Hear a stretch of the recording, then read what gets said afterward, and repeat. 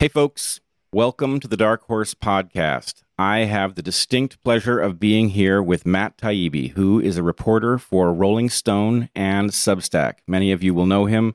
For those who don't, you should definitely look into his writings. He has been utterly fantastic and consistent for decades on some of the most difficult topics that there are to report on. I would say he is a singular voice in journalism today. Welcome, Matt. Thank you so much for having me on, Bret. It's an honor. I'm not quite sure where to start, I have to tell you. 2020 is proving to be a remarkable year, and I think you and I are both seeing a disturbing and complex picture emerging, and I suppose the thing to do is just to figure out whether we can make any useful sense of it. Yeah, I mean, I think the first place for me that's interesting is I think a lot of us in journalism are coming around slowly to the fact that we missed some big stories that took place on campuses a few years ago. Yours, obviously the one in Yale, but really, we've heard from academics over the years about certain things that were going on, and I think the reflexive reaction among most people in the press, and most of us are kind of liberal leaning in our political orientation, was to say, okay, well, that's a right-wing talking point, and we're going to have trouble selling that story anyway if we try to do it, and so let's not even bother. And so there was a combination of not taking it seriously, and then there's a little bit of like cancel culture already working into the thought process with journalists, because we just knew that we couldn't get that past editors, right? But now, this has come into our business in a huge way, in particular in the last couple of months, as you know. So, people like me, I think, owe people like you an apology for coming around to this late, if anything. Yeah. Well, I have a rule of thumb when it comes to such things, which is I welcome anybody without the need for an apology who recognizes that they got it wrong and says so. My feeling is there's a point at which you didn't get it, and this is true for all of us, and then there's a point at which you do, and you didn't see it as close up as we did on campuses. But anyway, thank you for acknowledging that there was something to see and that it wasn't seen by you and others early enough. I have to say, from my perspective, it emerged and became very apparent, and there was this experience of trying to alert people to what was coming. And there were so many ways of dismissing it as it's a free speech issue, it's a college campus issue, you're making a mountain out of a molehill, you're a grifter, all the things that get thrown at you. And now we're in a situation where I don't know what kind of blindness you would need not to see that the thing that happened at Evergreen and elsewhere is suddenly in every institution that we've got and spilled out into the streets. But it is the least satisfying I told you so imaginable. I mean, I'm just watching civilization burn because we couldn't make this point a few years ago, and wow, what are we going to do now that it's at this scale? It's really interesting. I think there is going to be some blowback in the media world, because obviously I think what happened, and I'm only just starting to do the research on what happened in academia, because I think that's now the important background for all of us who are trying to figure out what's going on in institutional America. But the things that are happening in the journalism world are kind of similar to what happened in academia. There's this schism between people who kind of believe in the traditional fact-finding mission of the news that can't be linked to any kind of ideological imperative. And then there's a new school that's coming up, and it's being expressed by people like Wesley Lowery, who are talking about something called moral clarity, which I think a lot of young journalists really believe in, and they believe in it for different reasons. And I think some of them are just very socially committed. and they really believe they want their work to be impactful. But there's a lack of understanding about what the purpose of the old model was and why it was good for audiences and for the institutions themselves. And I think only now is it starting to dawn on some of the people who are kind of in the middle, like what those changes are meaning. So I have a little bit of hope because, and I didn't a month ago, but I'm starting to see people within a lot of these institutions, say things that I hadn't heard before. And you're seeing voices like Matt Iglesias at Vox, who was kind of on the other side of this issue, come around. And I don't know. I'm hoping there's sort of a reckoning within the media world, although, who knows how successful that will be. But what does it look like to you from the outside? I'm fascinated to hear that you have hope. I'm thinking that, with an hour's investment here, we should be able to kill that off without trouble. I mean, to be honest with you, Matt, I've been an admirer of yours for a long time, since the financial crisis and your courageous reporting about that. And I do think, you're going to see what I'm seeing soon. And at that point, this is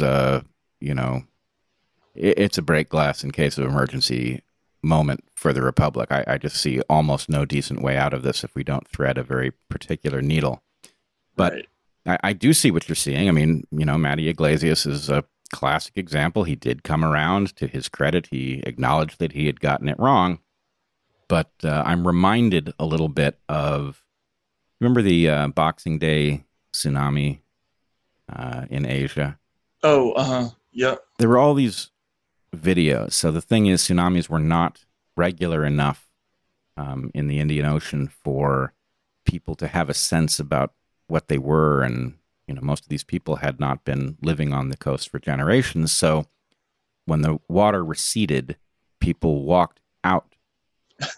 They looked at the fish flopping around on the seafloor that had suddenly been exposed, and it was all very curious until the water suddenly came back. And there are just all these videos of these people just getting completely engulfed in a tsunami from which they never emerged.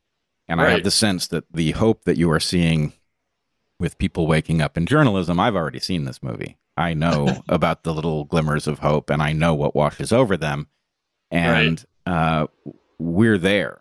So there's now going to be a phase in which, and I think we saw this in the Harper's letter, there's going to be a phase in which people who thought that they were safe or that this wasn't a big deal are suddenly going to recognize that they have no mechanism whatsoever to protect themselves from the movement, that the quality of the arguments the movement is making are not high, but the quality of the strategy it's spectacular. And it's got this viral power to it. And one of the only reasons that I feel like I was a little bit more wise to it maybe than some of the other people in the business is because I spent 10 years of my life in Russia. I went to school in the Soviet Union. I remember a lot of these thought patterns. I don't have a terribly distinguished academic career, but one of the few things I do know about is Russian history. And, the ideas can be dangerous. They can be more dangerous than really anything. And I think there's an imperative that we have in reporting, and it's very reinforced by Twitter, which is when you veer off into a topic that the majority of your colleagues decide is not important or not as important as something else. In the Trump era, this comes up a lot. Like, why are you looking at this when we have to deal with Trump? There's so many more. There's kids in cages. You shouldn't be paying attention to X, Y, and Z. And as a result, things that actually are really important often get short shrift. And I think you're right. This whole thing is really about it's about intellectual freedom. It's about the values of the Enlightenment. It's sort of about the sort of core ideas of the American experiment are now under fire. And there's a lack of a willingness to look at what that means or what that might mean going forward. I think because people just don't recognize how serious it is, and it's again, it's similar to what happened in Russian history. People thought that this little clan of super motivated Bolsheviks were never going to go anywhere, because even within the relatively small minority of socialists who were very active, they were considered nuts.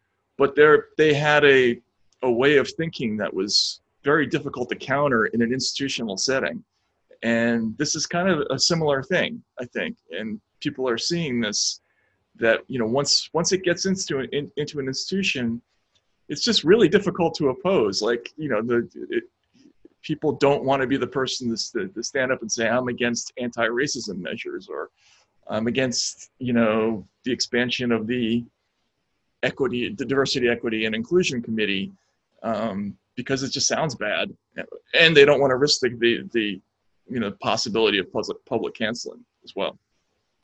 Well, a couple things. One, I heard a little bit of hope bubble up there for you. You said it's very difficult to counter.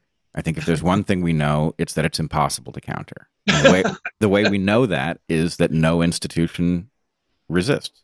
Right. The best examples in terms of, let's say, a college that resists is the University of Chicago, and it's not a shining example. It's barely ahead of its competitors.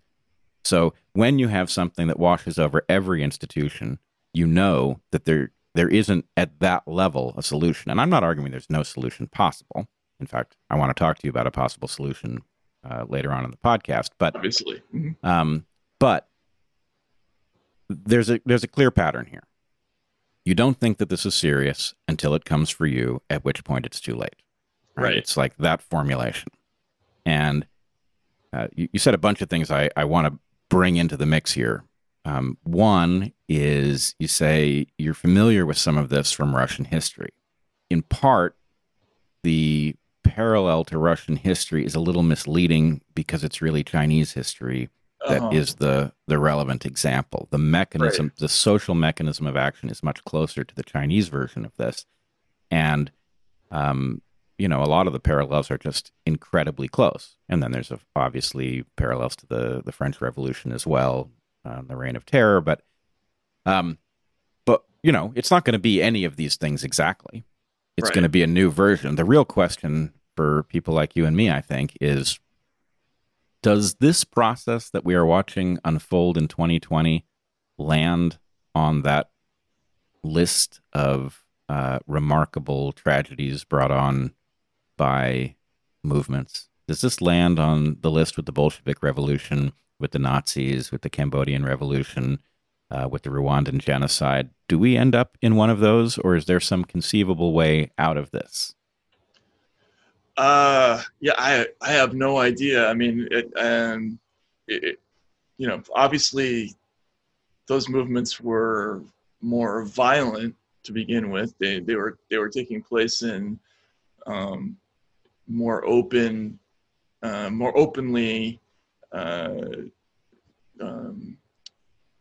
destabilized political environments. Although this one's pretty bad as well. But so far, the penetration of this has almost entirely been intellectual, right, and bureaucratic. When we talk about cancel culture, what we're usually talking about is people losing their jobs, and then the accompanying problem of people being afraid to speak out. It's not yet at the level of people being dragged off to basements and put up against the wall as they did, in the early days of the Soviet Union, or thrown into ditches or whatever it is. It's not that yet, but just in the last month, we've seen so many headlines suggesting that institutional America is already almost completely consumed by these ideas. And we saw yesterday, I saw you tweeting about this, but the federal government, is adopting ideas that are, frankly, crazy, right? And it's it's very troubling. The July 4th letter to open letter in Princeton, which something I'm looking into now. Like if that could happen at Princeton, Mm. uh, and it hasn't happened yet, right? Like the things that they're asking for in that letter have not yet been approved. But if the person who is speaking out against that can be denounced by the president in a place like Princeton, which actually was one of the few universities to adopt the University of Chicago principles that you talked about, then that's a significant blow, right? I mean, it speaks a lot to the problem that's that's going on across the country. And as a reporter, I'm finding out all kinds of stuff that I never knew. Like if you're an academic now and you're applying for a job, in probably half the cases, you have to submit a statement to HR with your sort of diversity ideas. And that's a prerequisite before your application even gets to the department that might even be interested in you for whatever the subject matter is. So this idea of having like these political commissars in the middle of sort of every level of intellectual work in this country, I think it's just people don't recognize the extent to which it's already happened. And from the journalistic perspective, we have a long way to go to get people to understand that. Yeah. One thing I want to just adjust about what I heard you say earlier. You said that it was about free expression and Enlightenment ideas. And in one way, I think it is about that from the perspective of those of us defending those things, because we know how important they are.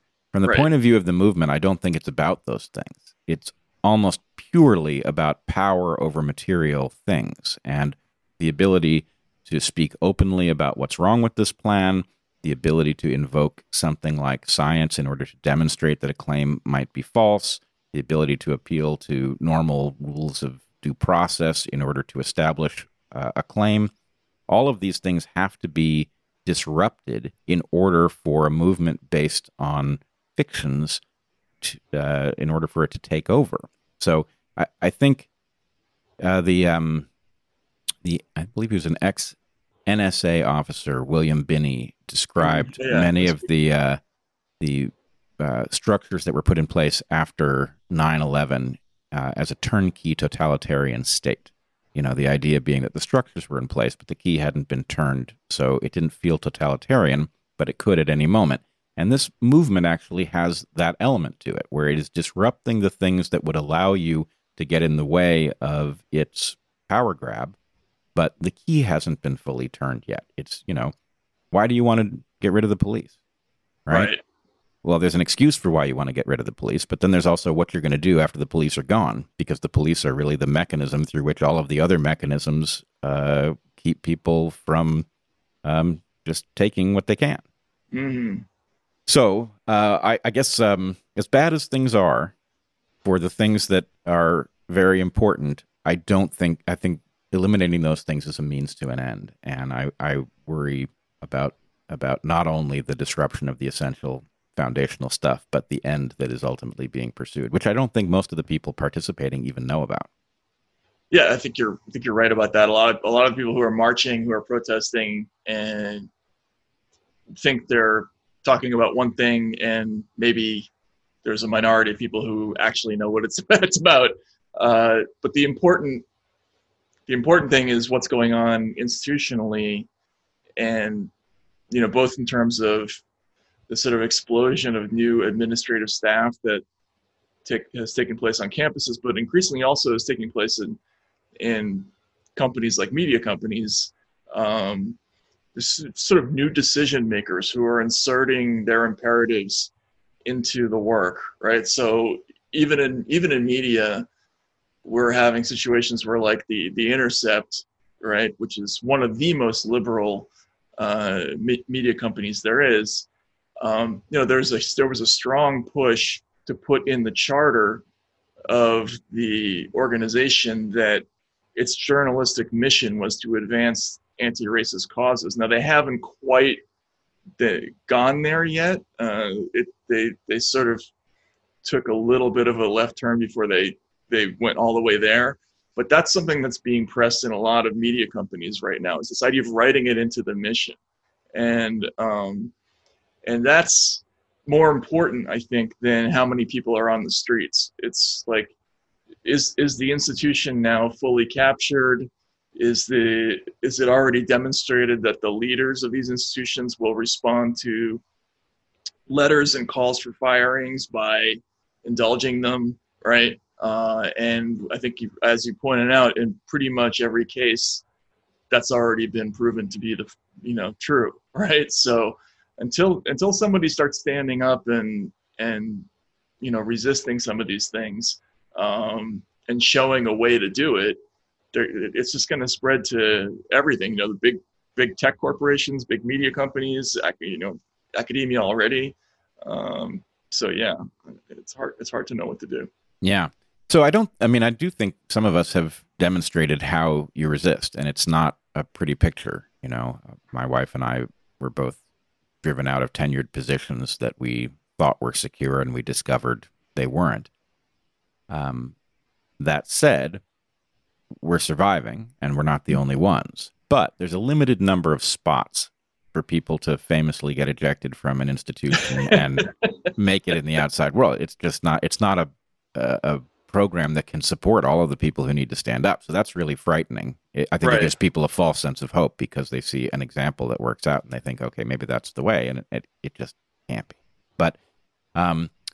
But that said, the real problem is not that nobody stands up or that there's no way to do it. There is, and it's a learning process, right? Every time I look at a tweet and I look at the button that sends it, I think, is this the one? Right? Is this am I about to end my ability to earn a living by hitting that button? And so far, it hasn't worked out that way, but it could at any time. So the problem, though, is that no institution can resist. And so, yes, The Intercept had a frightening encounter with this thing. It did not. Oh, it's ongoing. Yeah. It's ongoing. I mean, I should say for my audience, you wrote an excellent piece about this being widespread in journalistic institutions, and it is absolutely worth a read. I would recommend everybody sign up for your site and look at what you're writing, because it really is like the front lines, and it's so well described. But the point is, okay, The Intercept showed some sign of being able to resist. The way the game works, all of the institutions that show no sign of being able to resist topple. Then the ones that do show some sign and some inclination to resist have called attention to themselves as needing particular pressure and higher quality tools brought to bear, and ultimately they all fall. So what are we going to do when all of the voices that make sense exist outside of the institutional structure? Because if they had stayed, they would have been compelled to go through this struggle session kind of nonsense. What happens when the institutions are all captured and everybody who knows what's going on is no longer part of them? Well, it depends on what field you're talking about, because in journalism, it might end up being a positive process, because I think what we're seeing now, look, there was already a huge collapse in trust in traditional media. In fact, I would argue that was one of the major factors that got Donald Trump elected in 2016. Journalists rarely talk about this. Papers like the New York Times rarely talk about it, but Trump really built his campaign around campaigning against us, the people who are covering him. I remember I was one of the people following him around, and he sort of organized his speeches around the press as a representative of a corrupt elite that doesn't speak to the ordinary person. And that process has been growing on both the left and the right for a couple of decades now. It's been sort of a curiosity for me to watch. On the right, you started to see it, I would say, in the early 2000s, and then especially after the Occupy movement, and particularly with the Bernie Sanders campaign, there's been a huge amount of disaffection on the left too. So the authority of institutions like the New York Times, the Washington Post, CBS, NBC, MSNBC, CNN, they've already crumbled just as consumer operations. They were already in a bit, I would say, basically in a state of failure before even this problem started to rear its head in a big way. And what we already started seeing prior to this year was that independent media voices, including people that you know very well, like Joe Rogan, were becoming hugely successful just by not being that, because the audience now, and I'm seeing this with my own site, a lot of other independent journalists are seeing the same thing. People are so disenchanted with the didactic, politicized tone of media, institutional media, that they're looking for anything that isn't that. And so I'm sort of hopeful that new institutions will grow out of that, and that has been a little bit the history of this business. It's not like academia where you can't just wipe out Princeton and all the Ivies in another day, build a whole bunch of new media companies. So there's a possibility that we're going to build something better, but it will just take a lot of energy. And then what's going to happen with those institutions once they get big enough is the problem, So right now we have this model where there's no alternative big institutions really, but there's a lot of voices who are sort of growing in import, but they're all just sort of individual people. I don't know if that's sustainable as a replacement for what we had in the press, but I don't know if that answers your question, but it's a thought. It does, but I cannot resist pointing out where I think this goes, because again, I mean, you even use the word hope, which at this moment that's audacious. Let's just say. Right. Here's the problem: is that those of us on the outside, there are two phenomena that I think we need to pay attention to.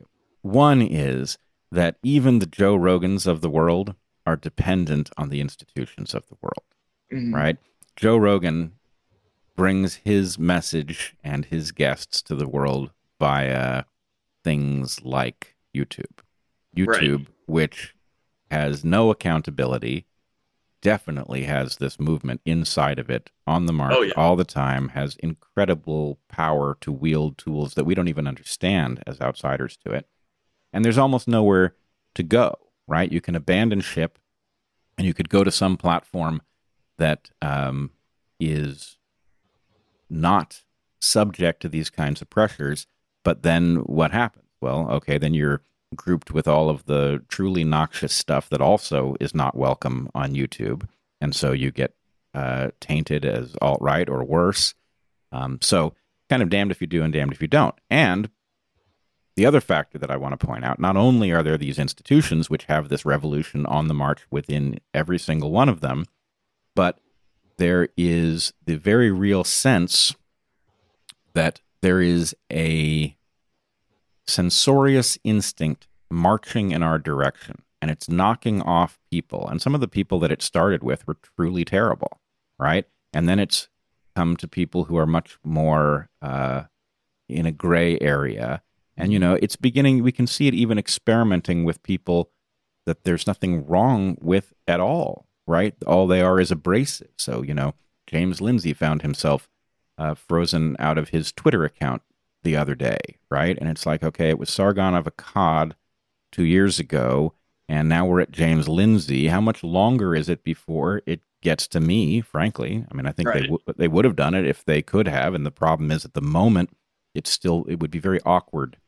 James Lindsay is still on Twitter, so apparently that's still not within the power of the movement, but of course it would love to get rid of James Lindsay because he's a huge embarrassment to them, because he just simply says flat out how their strategy works.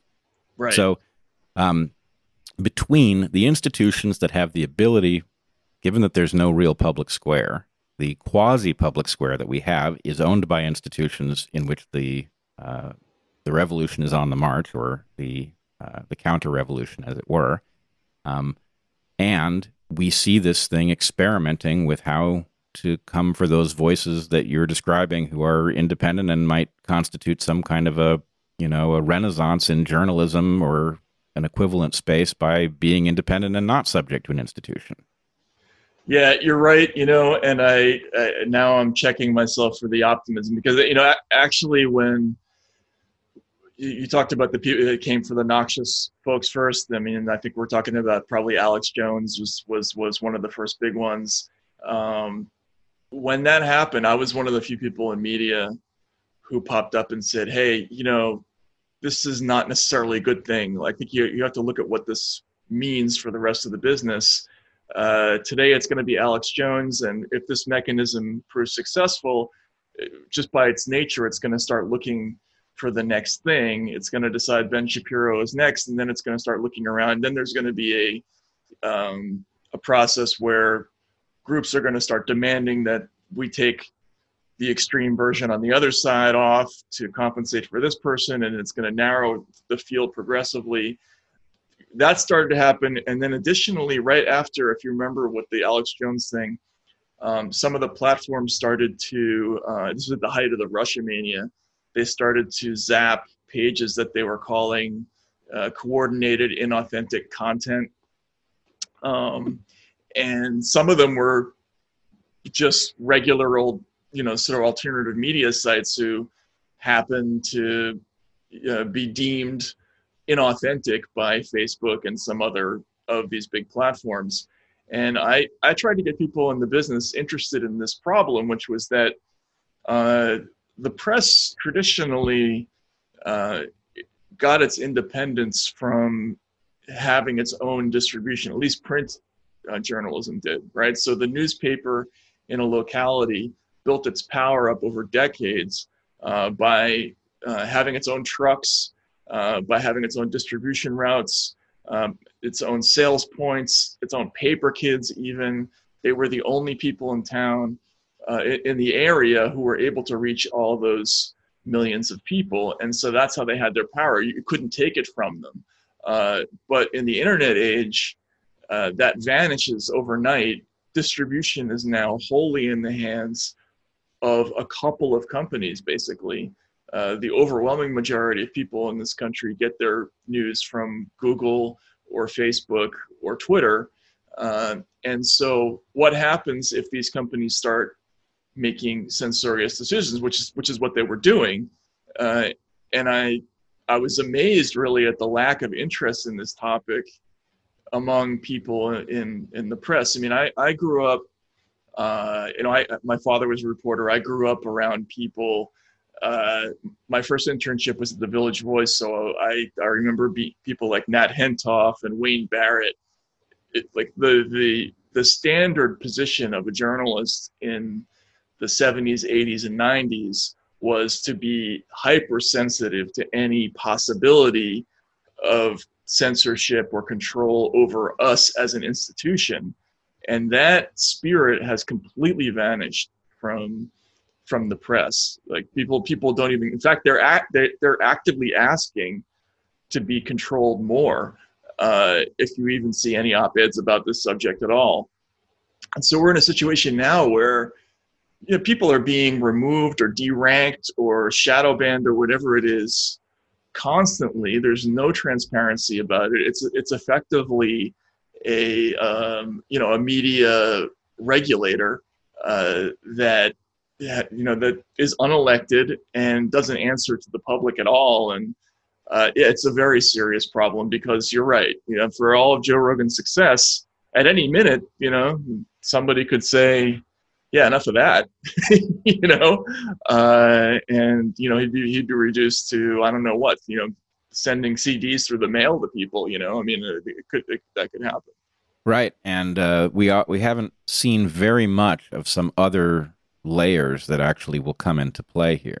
So first, let me just say, one of the things that is most disturbing and that I don't hear talked about enough is that not only is there this desire to eliminate certain perspectives so that they just simply can't be voiced where anybody can hear them, but it's also rather arbitrary, right? I can tweet that men are not women. I won't get tossed off Twitter. I think the only reason I won't get tossed off Twitter is that I can pull the biologist card, and certain people would would riot in the aftermath of me being tossed off for that. But Megan Murphy's gone for saying that. And so I guess the question is, what exactly is this rule that some people can say it and some people can't? Like, what universe do you think that's going to result in? So there's the arbitrariness, which results in, the inevitable outcome here, which is just there's going to be favoritism. This is going to be pure myth making. We're going to decide certain perspectives are okay. Certain people can voice other things. This is going to create advantages. It's every value that we hold dear evaporated all at once. But as far as the layers go, yes, there's Twitter and YouTube and Facebook and Instagram and Reddit and all of these properties. But then there's also the layers below them, right? There's MasterCard. And we have seen this in the past. There are certain instances, actually, before the current cancel culture era, in which we have seen the MasterCard piece pulled out. So I remember early in WikiLeaks, before they had been successfully portrayed as a Republican/Russian asset in that amazing story, by the way. But anyway, yeah.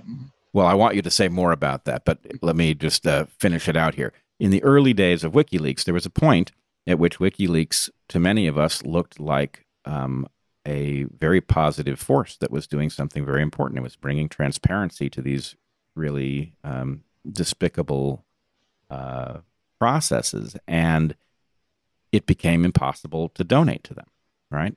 Mm-hmm. I did donate to them at one point, and then there was some point at which it became too complicated to do. And so how much of a win was that against WikiLeaks, that suddenly the fact that MasterCard couldn't be, or whatever it was, really, I think it was all the credit card things. And then there was another one, totally unrelated. Daniel, maybe his name is Daniel Siebert, guy who, chemist who actually isolated the hallucinogenic molecule in salvia, which is a legal hallucinogen, which he was distributing. Suddenly it became impossible to buy from his site with any sort of normal currency. So my point is there's a fail-safe underneath the platform layer, which can be pulled out from under everything. And then below that, there's another one. And I have a feeling in the end, we're going to discover that net neutrality was about something we didn't really understand. That in the end, the ability of ISPs to take certain people out of circulation will be invoked if nothing else works to silence them. Yeah, that's interesting. I hadn't thought of that. All very possible. Yep. And, we haven't gotten there yet. It probably hasn't been necessary. But I think the embarrassing thing is it hasn't been necessary because we just haven't seen anything like a wide-scale rebellion on the part of the people you would expect it to come from. I mean, the people in Maoist China or Soviet Russia who worked in the press, they had an excuse for not raising a ruckus about certain things. The thing that's always bothered me about journalists in the United States is you don't even really need to offer them anything to make them conform. There's no particularly even any special benefits that you get from doing so. It's just a very timid, uninquisitive group of people, and they're uniquely ill-suited, I think, to the mission of trying to oppose this thing. But you're absolutely right. I hadn't thought about those other layers, but those will probably come into play as well. They will if they need to. It'll stop short of them if it can do it with the other layer. But the problem is, you say exactly the right thing. It hasn't been necessary yet, but the same principle applies. As soon as it's necessary, it will be too late. Right? You have to see it coming. And what you describe in journalism, I call the epidemic of cowardice, but it's also a kind of learned helplessness. And that's exactly what I saw in academia. And I think the problem is it's civilization-wide, that our developmental environment has cultivated these weaknesses, and now they are being exploited. Well, I think not for nothing, a lot of people are saying this is the evergreen of the United States right now. Your story is kind of the great metaphor for all of this stuff. And, I remember, if I remember correctly, there was that initial vote where you objected to that one provision where I guess they were asking you to put down on paper your thoughts about equity, diversity, and inclusion, or something like that, right? No, it was to reflect on our own Reflect. progress relative to our internal racism annually in a document that was then going to go into our file. First of all, I just can't even imagine being a person and thinking that like that would be a good idea, and for a variety of reasons, putting any of that down on paper is. But anyway, the notion that the vote ended up being 70-2 or whatever it was, that kind of speaks to all the things that are going on now in the press. You hear a lot from journalists who are saying, you cannot believe what's going on in our shop right now, right? Or they're meeting out after work in bars. Sometimes people are only willing to talk about what's going on at work if they work with their spouses, right? So this is, again, recalls the kind of the Soviet cliche of the husband and wife who spoke under the covers at night, about what was going on at work. That stuff's going on in this business now. And that the problem is that people keep thinking that it's not going to come for them, that if they just go along, that eventually they'll get to keep their job and, it's not going to be a problem, but eventually it does, it sniffs you out. And people are mistaken if they think they're not going to end up having to collide with it at some point or another. Yeah. Eventually it's going to come for you, and eventually is like by the end of July. Right. Exactly. So here's the thing. You're right. Everybody, you can imagine how many people are telling me, my God, we're all evergreen now, right? It's like, okay, yes, you are. Now can we go the next step? And it's like, I want to just emblazon the word extrapolate, right? Mm-hmm. On something that I can hold in front of people, because the point is, okay, if this is evergreen, and it is, I mean, the parallel is almost too close to believe, right? If this is evergreen, what happens next? I mean, first of all, look at Evergreen, right?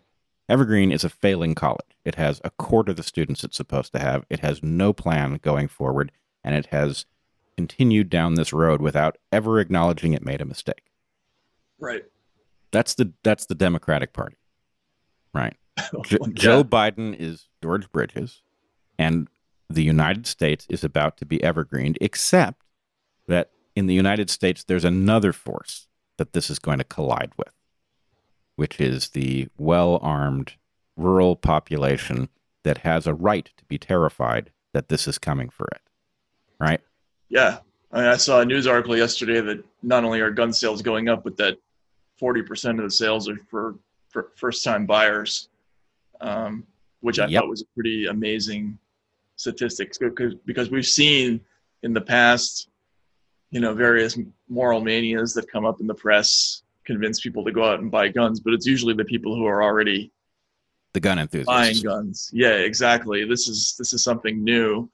I don't know what that means yet. I think you're probably onto something, that people are gearing up for some kind of conflict that they imagine will happen, which I hope it doesn't. But yeah, absolutely. There's that.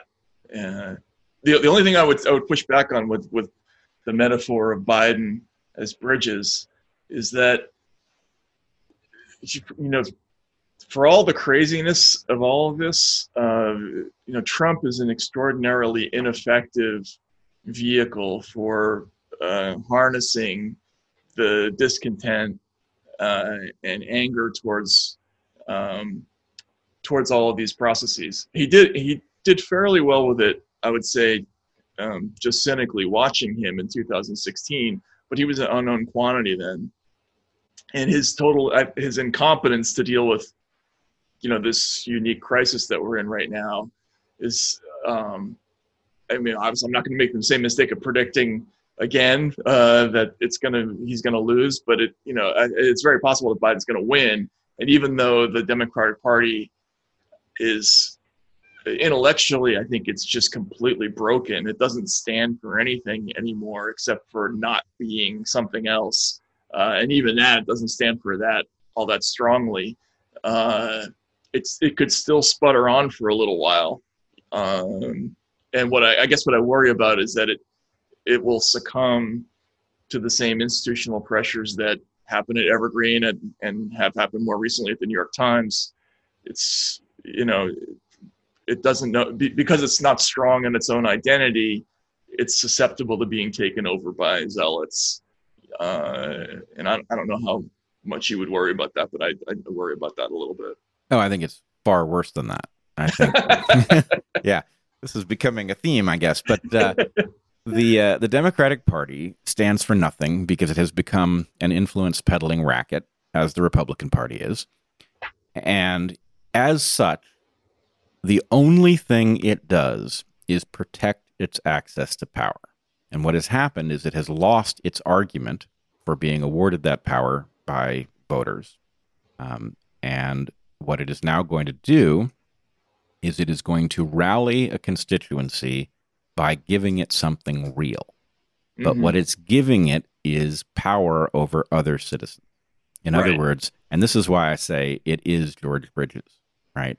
Joe Biden is the George Bridges play, because what it's going to do is it's going to empower this counter-revolution that is now marching in our streets and marching in every single institution. It is going to empower them to keep them from going after the real culprits. So, the anger in the streets is about something real. Americans have been frozen out of a large fraction of the well-being that they've created. And in an effort to stave off the French Revolution yet one more election cycle, the people with the pitchforks and the torches are going to be awarded rights to extract stuff from other citizens. And that is I just don't even see how that will be avoided. It's not that the zealots will take over the Democratic Party. It's that the Democratic Party will foolishly empower them, will cynically empower them in order to win this election and potentially future ones. And that will be the final straw. Yeah, I think you're probably right. I remember in 2016 watching, when Bernie was first becoming a thing, and it was surprising to see how well he was. I guess it wasn't surprising, because the Democrats their message is just so unsuccessful when they try to present it, unvarnished in front of audiences. It's just amazing the lack of response they get. So Bernie starts doing well, and one of the first things that starts happening is that the Clinton campaign starts dusting off the language of campus intersectionality to go after the Sanders movement, which I thought was fascinating because I had watched Hillary do exactly the opposite in 2008 when Barack Obama was the candidate.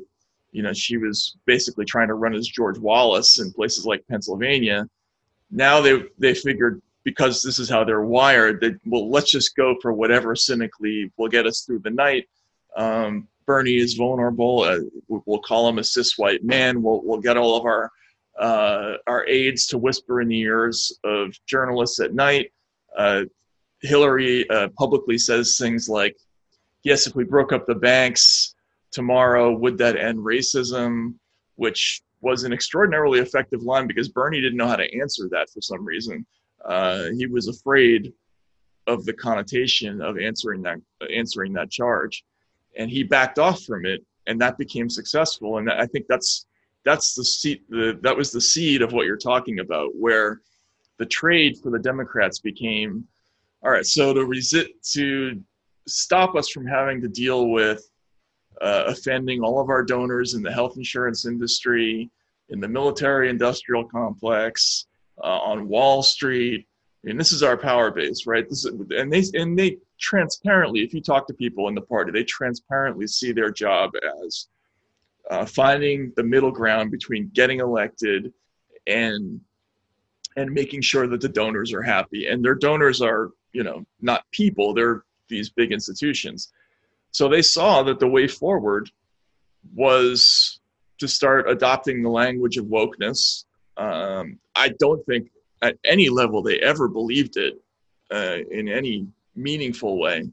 But they did it again this year, even, with Bernie again. But I think you're right. I think what they're going to end up doing is, rather than go forward with Medicare for all or any other kind of serious structural reform or breaking up the banks on Wall Street or any of the other things that people have been asking for, they are going to give him something. I think they're going to give him this institutional revolution that some people are asking for, which conveniently will exclude some of their biggest donors from impact for a while, And I think that's a good analysis that you have of the situation. It troubles me that we don't see that in the press very much when they're talking about what the Democrats are doing with this language. Why is Nancy Pelosi, dressing in kente cloth scarves and they're participating and they're talking about knocking down all these statues where only a few months ago they were denouncing Sanders on patriotic grounds as being a Russian agent. Like, they don't see the contradiction there. It's just, it's an odd thing. Yeah. It's odd. It again reminds me of those people walking out to look at the fish flopping on the sea right, floor. Yes, exactly. Well, that perfectly describes the Democrats in like a million ways. In a million ways. Right, exactly. Yeah. And, of course, in 2020, that just puts us in such an amazing bind because nothing stands between us and this revolution getting its every wish, which, I guess on the bright side, the fairy tales it's talking about aren't going to function. So it's not going to be long-term successful, but it can wreck everything in the process. And, not only are Americans depending on all of the things it's going to wreck, but the world is depending on us to keep it together. Because if we don't, look what we're doing to the international picture. Yeah, that, and also I think another huge issue there is what happens when we don't get a fake Trump the next time? What happens when we get a real fascist in response, which for sure is going to happen if things continue in a certain direction, right? Because if Trump, for all of his faults, and you could list them from now until tomorrow, he's everything that a lot of people have said about him. His personality is sufficiently disorganized and inward focused that he was never able to commit to any policy of any kind. He was not even, even when he brought in Steve Bannon, which I thought was a dangerous moment because it wedded an actual strategic mind to the political horsepower that Trump was capable of bringing. He just couldn't get along with that person for very long. Trump is he's so profoundly insecure in his relationships that he can't have any for any extended period of time. So it prevented him from doing a lot of the dangerous things that people predicted that he would do. But there's going to come a time when someone is going to try to get elected using the same formula that Trump used, but is going to be not a dummy and not a narcissistic, sort of psychologically disabled person. And, that's going to be a serious problem, right? Because there's all those people who are buying guns for the first time, they're going to be receptive to the message that comes from, the face in the crowd, Andy Griffith figure, who is inevitably going to rise from all this. Oh, I exactly agree with this analysis that as troubling as Trump is, the fact that, he's a narcissist or the equivalent actually limits the damage, right? Because, his objective function is not to turn us into something else. He's not an organic fascist. He's selfish. Right. And so, yeah, this is coming. And it's like somehow we're having this incredibly foolish argument where people see that they don't want Trump. And of course they are blinded by it. And, Trump derangement syndrome is real, right? And it is the entire argument for the Democratic Party winning at this point. It's not a good argument, but it's like quitting smoking, right? The argument against quitting smoking cannot be it's very, very hard to quit smoking because it's going to get harder, right? Right. Yeah. So, right. if Trump is the focus, it's the only thing you can see, then the answer is, well, now is the time we have to break out of this duopoly nonsense, because the next time it's going to be way worse. It's going to be the thing you said it was this time that it didn't turn out to be. Right. Yeah, Yeah. absolutely. And if I could nerd out on the coverage of Trump for a minute, because this has bothered me a lot ever since he got elected. The storyline about Trump should have been the extraordinary black comedy that happened in 2016. Like, here was a guy who basically was not trying to win, who was running for a variety of reasons that were preposterous on like multiple levels, who was actively sabotaging himself multiple times throughout the campaign, and yet he wins anyway, right? Like, in other words, he's trying to lose, but America does not let him lose. Mm-hmm. And rather than focus on, my God, how could that possibly have happened? Like, what like profound structural flaws in our system, what could possibly have disenchanted people so much that they would even override Trump's natural self-destructive urges to put him in office? Nobody did that analysis. They immediately went for this other thing, which was to portray Trump as something that he wasn't, which was this sort of otherworldly Hitlerian existential threat who was, any minute now going to be putting us all in concentration camps or surrendering us to Russia, which created this air of unreality around everything. And I think, like all sort of journalistic efforts to try to paint Trump in a bad light, they went too far, and ultimately did damage to their own cause in doing so. They discredited themselves by painting Trump as something that he isn't. Like, the entire argument for Donald Trump now is the best argument is that institutional America has lied about him, and if he ends up getting elected again, it'll be because of that. Anyway, it's a private thing that really, really bothers me about that whole narrative, is that they got him elected the first time, and they're going to do it again if it happens again. Oh, I completely agree with this. To the extent that you have Trump derangement syndrome, you should be looking at the Democratic Party and saying, how could you have done this to us? And how could you possibly put us in danger of this again? Because there are actually two arguments for Trump now. One is that he has faced a conspiracy to eliminate him from office from day one, which is true. And I'm not saying that there was nothing to the impeachment. I think there was, but the point is they would have impeached him whether or not there was, right? It was impeachment first, and then let's find grounds. So that's one thing. But the other thing is, by delivering us Joe Biden as the alternative, Joe Biden in his enfeebled state, they have created another argument. A rational person could say, well, at the end of the day, I want somebody in the Oval Office who is capable of processing the information necessary to, let's say, avoid a nuclear conflict. I don't want it to be Trump because he could get us into a nuclear conflict. On the other hand, Joe Biden 2 years from now, as compared to Donald Trump 2 years from now, who is going to be more capable of integrating information, I can't say that I think it's Joe Biden. Maybe I can say that I think that he's going to step down, but then the point is, since when is electing a president really a means of getting a vice president into the presidency? This is party rule. So I think that, I'm certainly not voting for Trump. I'm also not voting for Biden, but I can see now the Democrats have created arguments for voting for Trump, and that ought to tell us something is way off. Yeah, I think you're exactly right. If the pandemic hadn't happened, I would be betting a lot of money on Trump to win. Oh yeah.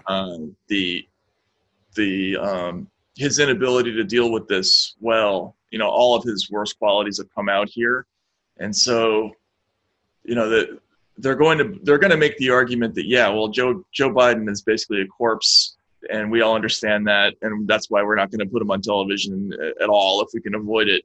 but we're really electing the people behind him, and those people are going to, be relatively sane, which is going to be a new thing for this country, at least for going back 4 years. So they're going to make that argument, but for a lot of people, for a lot of voters, they don't think, that many levels down. They look at what the images they see on television, and Biden next to Trump, it doesn't look great, to the ordinary voter. So, yeah, you're right. It's very frustrating that they've created this condition again. Yeah. So let's talk a little bit about what we should do and what we might do. Mm-hmm. One thing I wanted to go back a little bit in our conversation and talk about, if we look at the fact that there are all of these layers where we have a vulnerability, and these layers can be triggered. If the institutional layer fails to create the requisite power that the movement wants, it can be the payment layer, or it can be the ISP net neutrality layer, but there are a lot of places. One thing that we should say is, if you were smart, you'd build now, right? So cryptocurrency, for example, provides a solution to the payment layer, but you want to build it now. The problem with crypto, or at least one of them, is that it's not simple enough for it to simply replace a compromised credit card layer. Mm-hmm. It needs to be that simple in order for it to actually constitute a solution. And the other thing is, you have to figure out how you're going to navigate the internet without the major platforms, which have organized it for us and given us access in a way that is fundamental to how we actually use it. But it's a Faustian bargain because it gives them control over who has access. And, Right. It's in this murky gray area where, it's like a public utility, except it isn't. Right. So anyway, we should be building those things now rather than waiting to discover that those layers are insecure, because they're definitely insecure, and it's definitely coming, and it's marching faster than we think, which we can extrapolate from everything we've seen so far. Mm-hmm. I mean, we've just gotten there very quickly. Yep. Mm-hmm. So anyway, I don't know that there's much more to say, except if we were smart, we'd be building those alternative plans now rather than assuming, or crossing our fingers or whatever it is that we're doing. Yeah, I've never been very much in the solutions business. I'm always much more in the describing the actual misery that's happening side of things. But clearly, people definitely need to start thinking about whatever the alternative structures might be. And one thing that gives me, I'm not going to use this word because it triggers you clearly, is hope. Is the I remember during the more or less ineffectual Occupy Wall Street movement, but one thing that did come out of that was a lot of thinking about, well, if we don't want an oligopoly of massive transnational banks running the economy, what do we want? And there were some ideas that came out of that. Public banking, some of the cryptocurrency stuff came out of some of the problems that took place. There were people who were pushed in that direction, I know, by some of the events of 2008. So maybe that will happen here too. Like there'll be a political crisis that will cause a bunch of people to get together, and I know you've got a political solution that you've been pushing, which I think is great. But clearly, after the spectacle of 2016, people are going to be very ready for some kind of alternative political movement in a way that they probably haven't been in this country for a very, very long time. So it's probably a good time for people to get those ideas ready for mass presentation. It seems. Well, I agree. It's a good idea to sketch those things out for the moment at which they could be introduced. But I'm very concerned that there's just a general pattern where you have two things fused together, right? This movement is an organic rebellion against a corrupt system, and it is a coup in one. And, the organic rebellion doesn't really understand that the coup is not about making things better. It's about taking power. And that's what all of these false syllogisms are about, that it portrays. But I think the problem is, this is Occupy 2.0, but it's not the Occupy that started after the financial collapse and had legitimate complaints and had some idea what direction it wanted to go with structural change. It's picked up from the end of Occupy, which was thoroughly infused by this anarchism and this belief that the structure has to be torn down in order to make a new one. And of course, that is an argument being deployed by people who I don't think know anything about how international relations work, how a nuclear reactor functions, that a nuclear reactor requires power 24 hours a day, 7 days a week, and you can't screw that up for even a day without it turning into a nuclear volcano. It's from people who don't understand what the Haber-Bosch process is and what it has to do with feeding more than half the world's population. So the idea of tear it down is a very naive one, and it is now gaining power at an amazing rate. And so those solutions you're talking about, on this path, I don't see how they actually end up in a position to make positive change. Right. Yeah. Well, there are some general ideas that would help, right? So one of the things I like about your unity idea is that it sort of introduces the idea of politics as not a purely adversarial process, right? That this is something where you would get a bunch of people in a room and they would have to come up with a thing that they would agree on in a collaborative way, which is what Congress used to be, right? I mean, if you talk to people in Congress, I've done a lot of reporting on Congress where they talked about how in the 60s and 70s, it was a much different situation. The politicians would get up and give a speech on Friday, but then on Saturday, the Republicans and Democrats, their families would get together. They would sometimes play golf, sometimes do whatever it was, and they would actually work out the thing, and they would sort of patriotically have in mind how that works. And that all started to break down in the 90s, and everything became, just shouting at each other. The media has broken down in the same way, right? Like, so now it's just basically two camps of monocultures that are yelling at each other.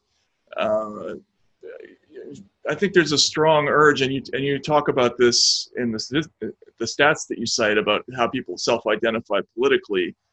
If you could just attach a political idea to or express it in a way that all those people who identify as independents and don't identify as far left, far right could have a place where they could vote and put somebody in power, I think it would be very, very successful. But again, I'm the optimist in this conversation. So well, here I like your optimism a lot. Yeah, the thing is, we know. I mean, you can intuit if you talk to people, but we now know from careful study that the vast majority of Americans actually agree, and that this is the fringes driving the discussion. And most of us don't sign up for either of the perspectives that we see being broadcast at such high decibel level. So yes, that constituency, were you to try to make a political move, the obvious way to win every election is to agree to represent the American public. Right. That's a slam dunk as a strategy goes. Now, the reason that our parties never find that strategy is they can't. It's mutually exclusive with their business model. Right, exactly. They're not supposed to have a business. Many times, yeah. Of course you have. It's your stock and trade, or at least one of them. But here's the question: what stops? I mean, look, Occupy, in my mind, did one useful thing, really just one, but it was important, and it was the idea that there was something that you could even plausibly describe the conflict as between the 1% and the 99%. How does a democracy get rigged against 99% of its population? Right. That tells you it's not a democracy. Mm-hmm. That tells you some other force has taken over.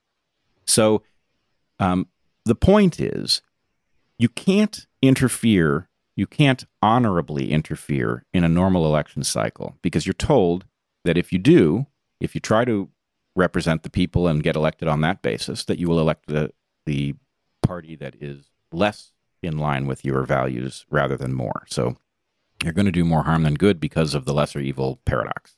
Mm-hmm.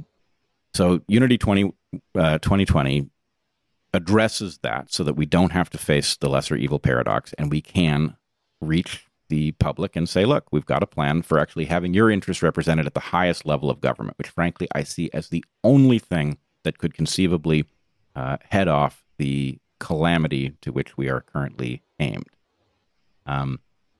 But that requires this other thing that we talked about earlier to somehow be knocked out of its normal pattern of resonance, which is to say that same pattern of cowardice and of passivity. Basically, I see it as people having been turned in their own minds from being citizens into being consumers. You know, a citizen is an active thing. A consumer is a passive thing. And because people consume everything, including the political landscape, they don't understand that actually the thing that is necessary to escape the trap that has been set for them, in which they will vote for one or the other terrible and highly corrupt options, is that they have to actually take ownership of the choice to do something different. They have to figure out how to talk to their friends, for example. Right. So I don't know. You know, you're an interesting guy, and I wanna find out a little bit about how you ended up there. We know a little bit about your background in Russia, which I think gave you a very different perspective on the West. But it is also the case that your focus as a journalist has created immensely powerful enemies, or it has put you in their sights. Yeah, right? That's true. Mm-hmm. Yeah. And yet here you are. That's a little bit surprising. So you have beaten the odds in a way few journalists have been able to by reporting accurately and courageously on phenomena that are deeply embarrassing to the most powerful forces in our system. Mm-hmm. And you've stayed afloat. So, right. A, do you know how that happened? Well, you know, in terms of why you do that, you know, my father was a journalist, and I grew up in an atmosphere. My childhood was a lot like the movie Anchorman. He was a TV reporter, all the bad facial hair, everything. But reporters, when I was growing up, they came from a different class of people than they do today. They were, a lot of them were kind of more working class. Like they were more likely, their parents were more likely to be plumbers or electricians than they were to be doctors or lawyers. Like this thing where, you know, the journalist is an Ivy League grad. That's a relatively new thing that I think came about in the 70s and 80s with my generation. But reporters basically just instinctively hated rich people. They hated powerful people. Like if you put up a poster of a politician in a newsroom, it was defaced instantaneously. Like there were darts on it. You know, the reporters saw it as their job to stick it to the man, right? Like that was the attitude. I think it's very ably embodied by people like Cy Hirsch, if you've ever seen him in public. Like that's just a person who just lives to make people uncomfortable, right? And by digging and digging and digging. And so that was the ethos that I grew up around. And I always understood it, the purpose of the job to be to look in all directions and say, like, where's the biggest, most obnoxious thing that's happening right now? And, you know, how can I have an impact that other reporters maybe aren't paying attention to, you know? And so, you know, with something like the financial crisis in 2008, one of the first things that I learned about that is that the only people who were covering Wall Street were sympathetic to Wall Street because nobody else understood it, right? So there was an opportunity there to to do this kind of work where we're just basically translating things for ordinary people, and that's very revelatory. But that mode of understanding the job to be that and being willing to take all the crap that comes with it, it used to be, I think, standard in the profession. And I don't really see that so much anymore, although there are a lot of people who are coming up who are that way. People like Lee Fong at The Intercept. Glenn Greenwald is different. He's like, he come from the reporting tradition, but he's got that same personality quirk of just wanting to piss people off. But mostly the job is different now, right? Like, I think have you ever seen the movie Primary Colors? Mm-mm. It was sort of a book that was made into a movie. It was about the Clinton campaign in 1992. It was written by a journalist named Joe Klein, who initially was anonymous. He wrote it as a novel. But the fantasy among reporters in the 90s about politicians started to be, I want to be the person who hangs out with the candidate after the speech and has a beer and is sort of close to power. And that's kind of the model. That's where we're at right now. That's kind of the problem is that basically people in the business want to be behind the rope line with people of influence, and it's going to be a problem trying to get us back to other adversarial posture of the past. Yeah, I agree. And in some sense, I mean that's important history, and I think it's useful insight, and I'm glad to hear it. But it is the easier part of the puzzle. I understand why you would want to do right. what you do. What I don't understand is how you've succeeded at it. Just as with institutions, we see there's almost not an institution, and maybe really not an institution, that has shown us how to resist this movement. There's very little indication that what you do is possible, which is to confront these very powerful entities and live to tell the tale and not be driven off the map or co-opted or I don't know what. Well, I mean, I've definitely been, bruised a little bit over the years. I've gone through a couple episodes that haven't been all that pleasant. But I think if you, in terms of what I've done to try to retain an audience over the years, there's only a couple of ways to really do it. You either have to do what Cy Hirsch does, which is get the story that no one else can get, and that's just a way of amassing power in this business, right? Like you have something that no one else has, people are going to come to you no matter what. And incidentally, he's basically been driven out of the business. If you notice, he only publishes in like the London Review of Books now. Mm-hmm. And this is the person who, from My Lai to Abu Ghraib, has always gotten the biggest story, right? So there's even for the best of us, it's a very difficult road. But the other way to do it, I think, is the way that I take probably the easier road, which is just, I focus a lot on trying to make the work entertaining, clear, and have some kind of popular appeal to it, which is very difficult to suppress, right? So if you've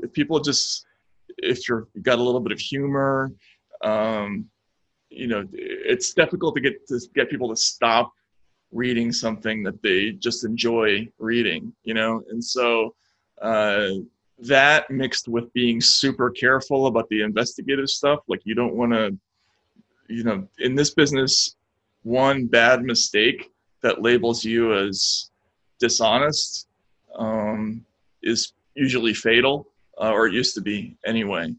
So that's been my formula, is like be really, really careful, and then try to think in terms of how you're really think in terms of rhetorically how to reach a wide audience, which is a lot harder than people think it is. It's a very difficult thing to do, but that's the job, right? I mean, so I've been lucky that also that there are processes like, this subscription site that I have available now that make it possible to be a little bit braver than maybe I would be if I was only working in an institution. But there is a way forward to do it. It's not terribly easy. That's all. All right. So there are a couple lessons in there that I resonate with strongly. One is you've built this site outside of your day job, as it were, at Rolling Stone. And I believe this is actually a fundamental mechanism for surviving in this era. Because if your mortgage, your health care, your retirement, your income, if all of that stuff comes through your employer and something catches the attention of your employer and decides to go after you, then you have very few options. Whereas if you have built something on the outside ahead of time, then the point is, well, you may not want to lose your day job, but at least you're not starting from scratch at the point that you do. Mm-hmm. So this was true for Heather and me when we got driven out of Evergreen, which is that we were already, we were not well known, but we were already reaching out and trying to figure out how to bring evolutionary biology to a wider audience. And it made a huge difference because we were not at square one. Right. The other thing you mentioned, which I think may be in some sense the most important factor in all of this, is I think you have pointed to a conspicuous lack of humor on the part of the movement. It's amazing, actually. It's amazing. Yeah. And it is, I think it is the thing that frightens me most. Yeah. I have this, when students used to ask me, they asked me for advice about all sorts of things because at Evergreen, we knew our students really, really well. So many of them were friends at one level or another. And I used to tell them, you should not consider marrying anyone who does not have a sense of humor about themselves. They're just not marriage material, right? Because you're going to need the sense of humor. Everybody's got to have a sense of humor about themselves just to navigate something as complex as marriage. For sure. So anyway, that's an aside about marriage. But the point is, the lack of a sense of humor on the part of this movement tells you something about a kind of rigidity of thinking and I don't know what it is, but it's a very cold, frightening absence. Yeah. And once you spot it, you can't miss it. You're absolutely right. I just wrote about this last week, actually, that the 60s liberation movements, they had this enormous power to spread because they were incredibly attractive to people, even who were politically resistant to them. The music was great. The comedy was amazing. Like, even people who were abject racists, they listened to Richard Pryor's comedy and they couldn't help themselves. They laughed, right? And I think it was because that movement was very much about celebrating the common humanity of people. They were trying to dig down and get to deeper truths about all of us. And even if it was kind of disturbing and unpleasant, like, they were going to put it out there. And that was really liberating for everybody. And it was a very attractive message. I think that's what I was trying to do, is contrast that with this, which has no art, no music, and certainly no comedy, right? There's there's no such thing as comedy in this conception. It's actually it's almost definitionally impossible, because comedy by its nature is daring and it's iconoclastic in all directions, right? The urge to be funny always ends up dressing down everybody, not just a specific target. It's not just the emperor who has no clothes, it's everybody, right? So when you're trying to have a very didactic politics, comedy just doesn't go well with it, and that's a conspicuous weakness of this movement. I think a lot about, there was a book I read a long time ago. It was a biography of Lenin called The Bolsheviks, that was written by this historian, Adam Ulam, who's a very funny writer himself, but he was obsessed with Lenin, and it shines through in the book that it's almost an admiration. Like, he was amazed by the scale of Lenin's humorlessness. And it was almost like a 700-page ode to a person who was incapable of laughing, right? And that feels a little bit like what we're dealing with a lot of this new ideology. Like you just can't believe that in every direction you look, there's no possibility of like any kind of relief or looseness or anything. It gets tighter and tighter. So it's fascinating, you know. And also it's weird because young people by their nature want to joke and they don't, you know. And I don't know where it leads. Honestly, it's strange. Well, so I have an evolutionary take on this, which is Okay. that humor is actually a mechanism whereby we discover what hangs out on the fringes of our consciousness. You know, if somebody makes a joke and it reveals, if people laugh and it's organic laughter rather than that stupid applause that you see people do these days when somebody makes a joke, if they earnestly laugh, you can actually tell that they know the truth of that statement, right? Mm-hmm. And it may not be a straightforward truth, but there's some truth in it, and they know it, and you know it, and now you both know that each other knows it, right? So, evolutionarily, humor is like a mechanism for exploring things that are at the fringes of consciousness, often because they're a bit uncomfortable, right? Mm-hmm. So it's like signing on to an acknowledgement that, yeah, we all know that thing is true, right? Mm-hmm. And so the flip side of this is if your movement is composed, at least at the level of what it claims, of pure nonsense, humor is almost inconceivable because humor would reveal that you know how feeble these arguments are or you don't, and that makes you even more of a fool. Right.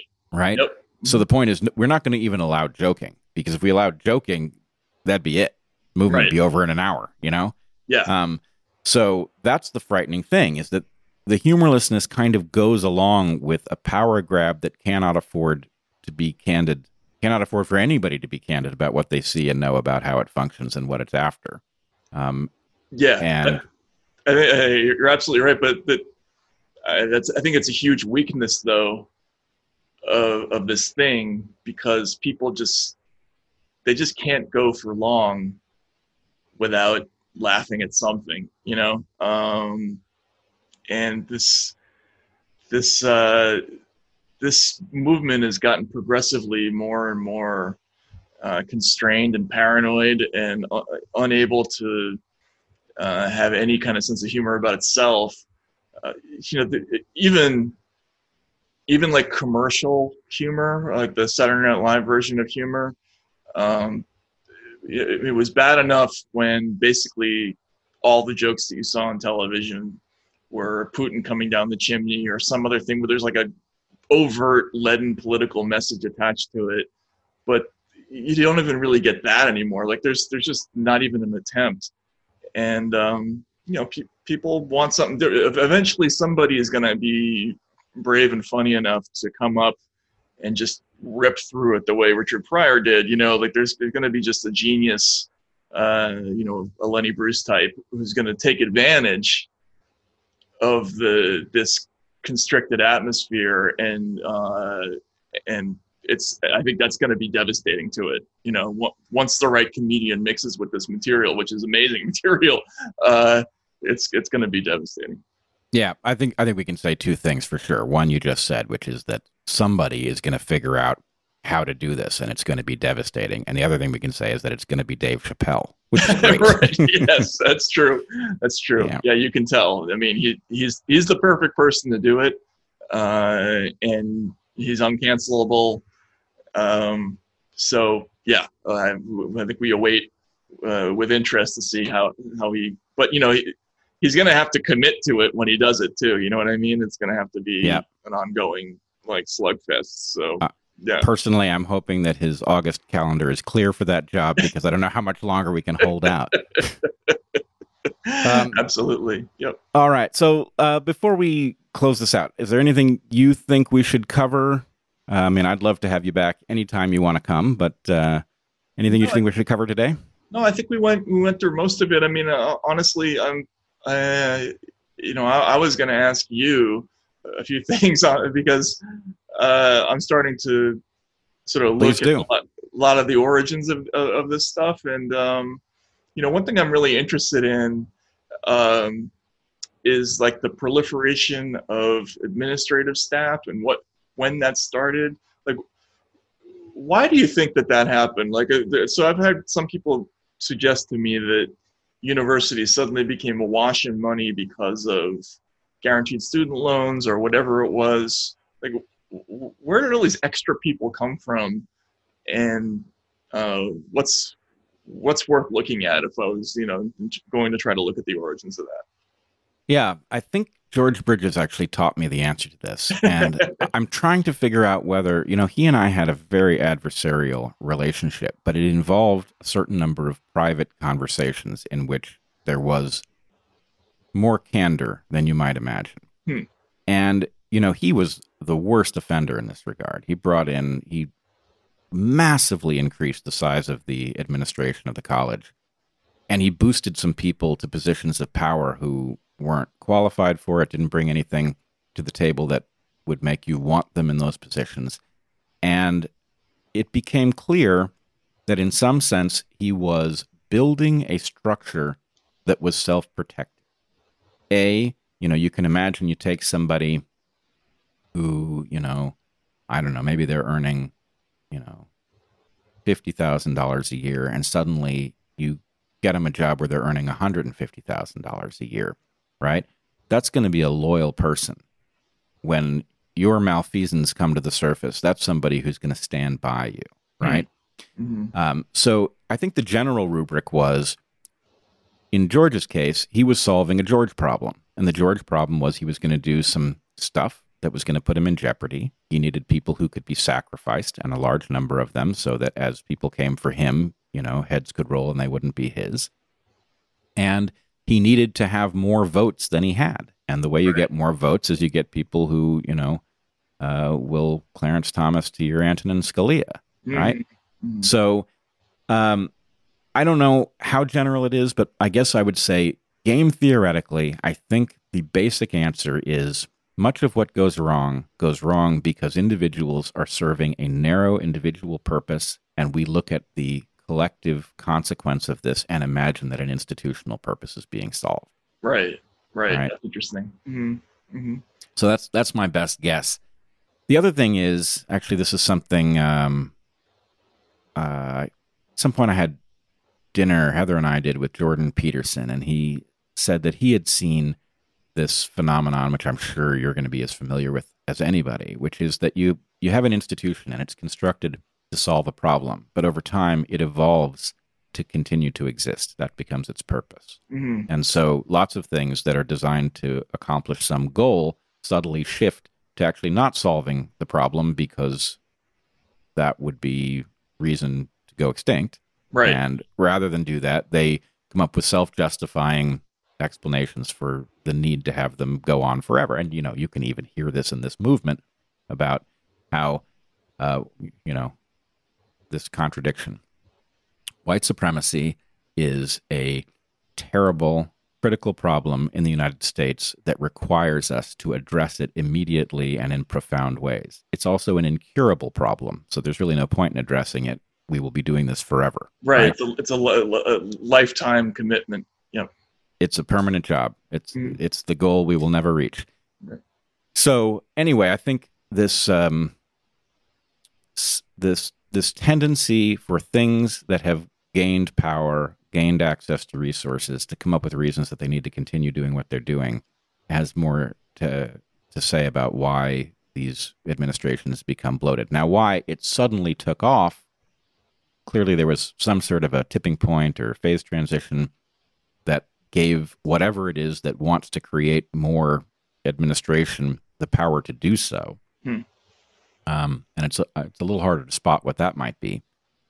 But somewhere in that neighborhood, the game theory is happening at the individual level, and the analysis is happening at the collective level, and so they don't meet.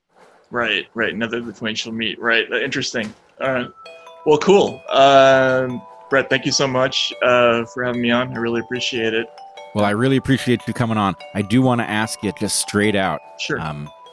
Will you join us, Unity 2020? Yeah. You indicated that you liked the plan, but frankly, the problem is many people don't know what to make of it. And for Matt Taibbi to say that he sees what it is, understands its importance, and supports it would, I think, go a long way to convincing people that this is not performance art. This is actually an attempt to right our course and preserve the Republic.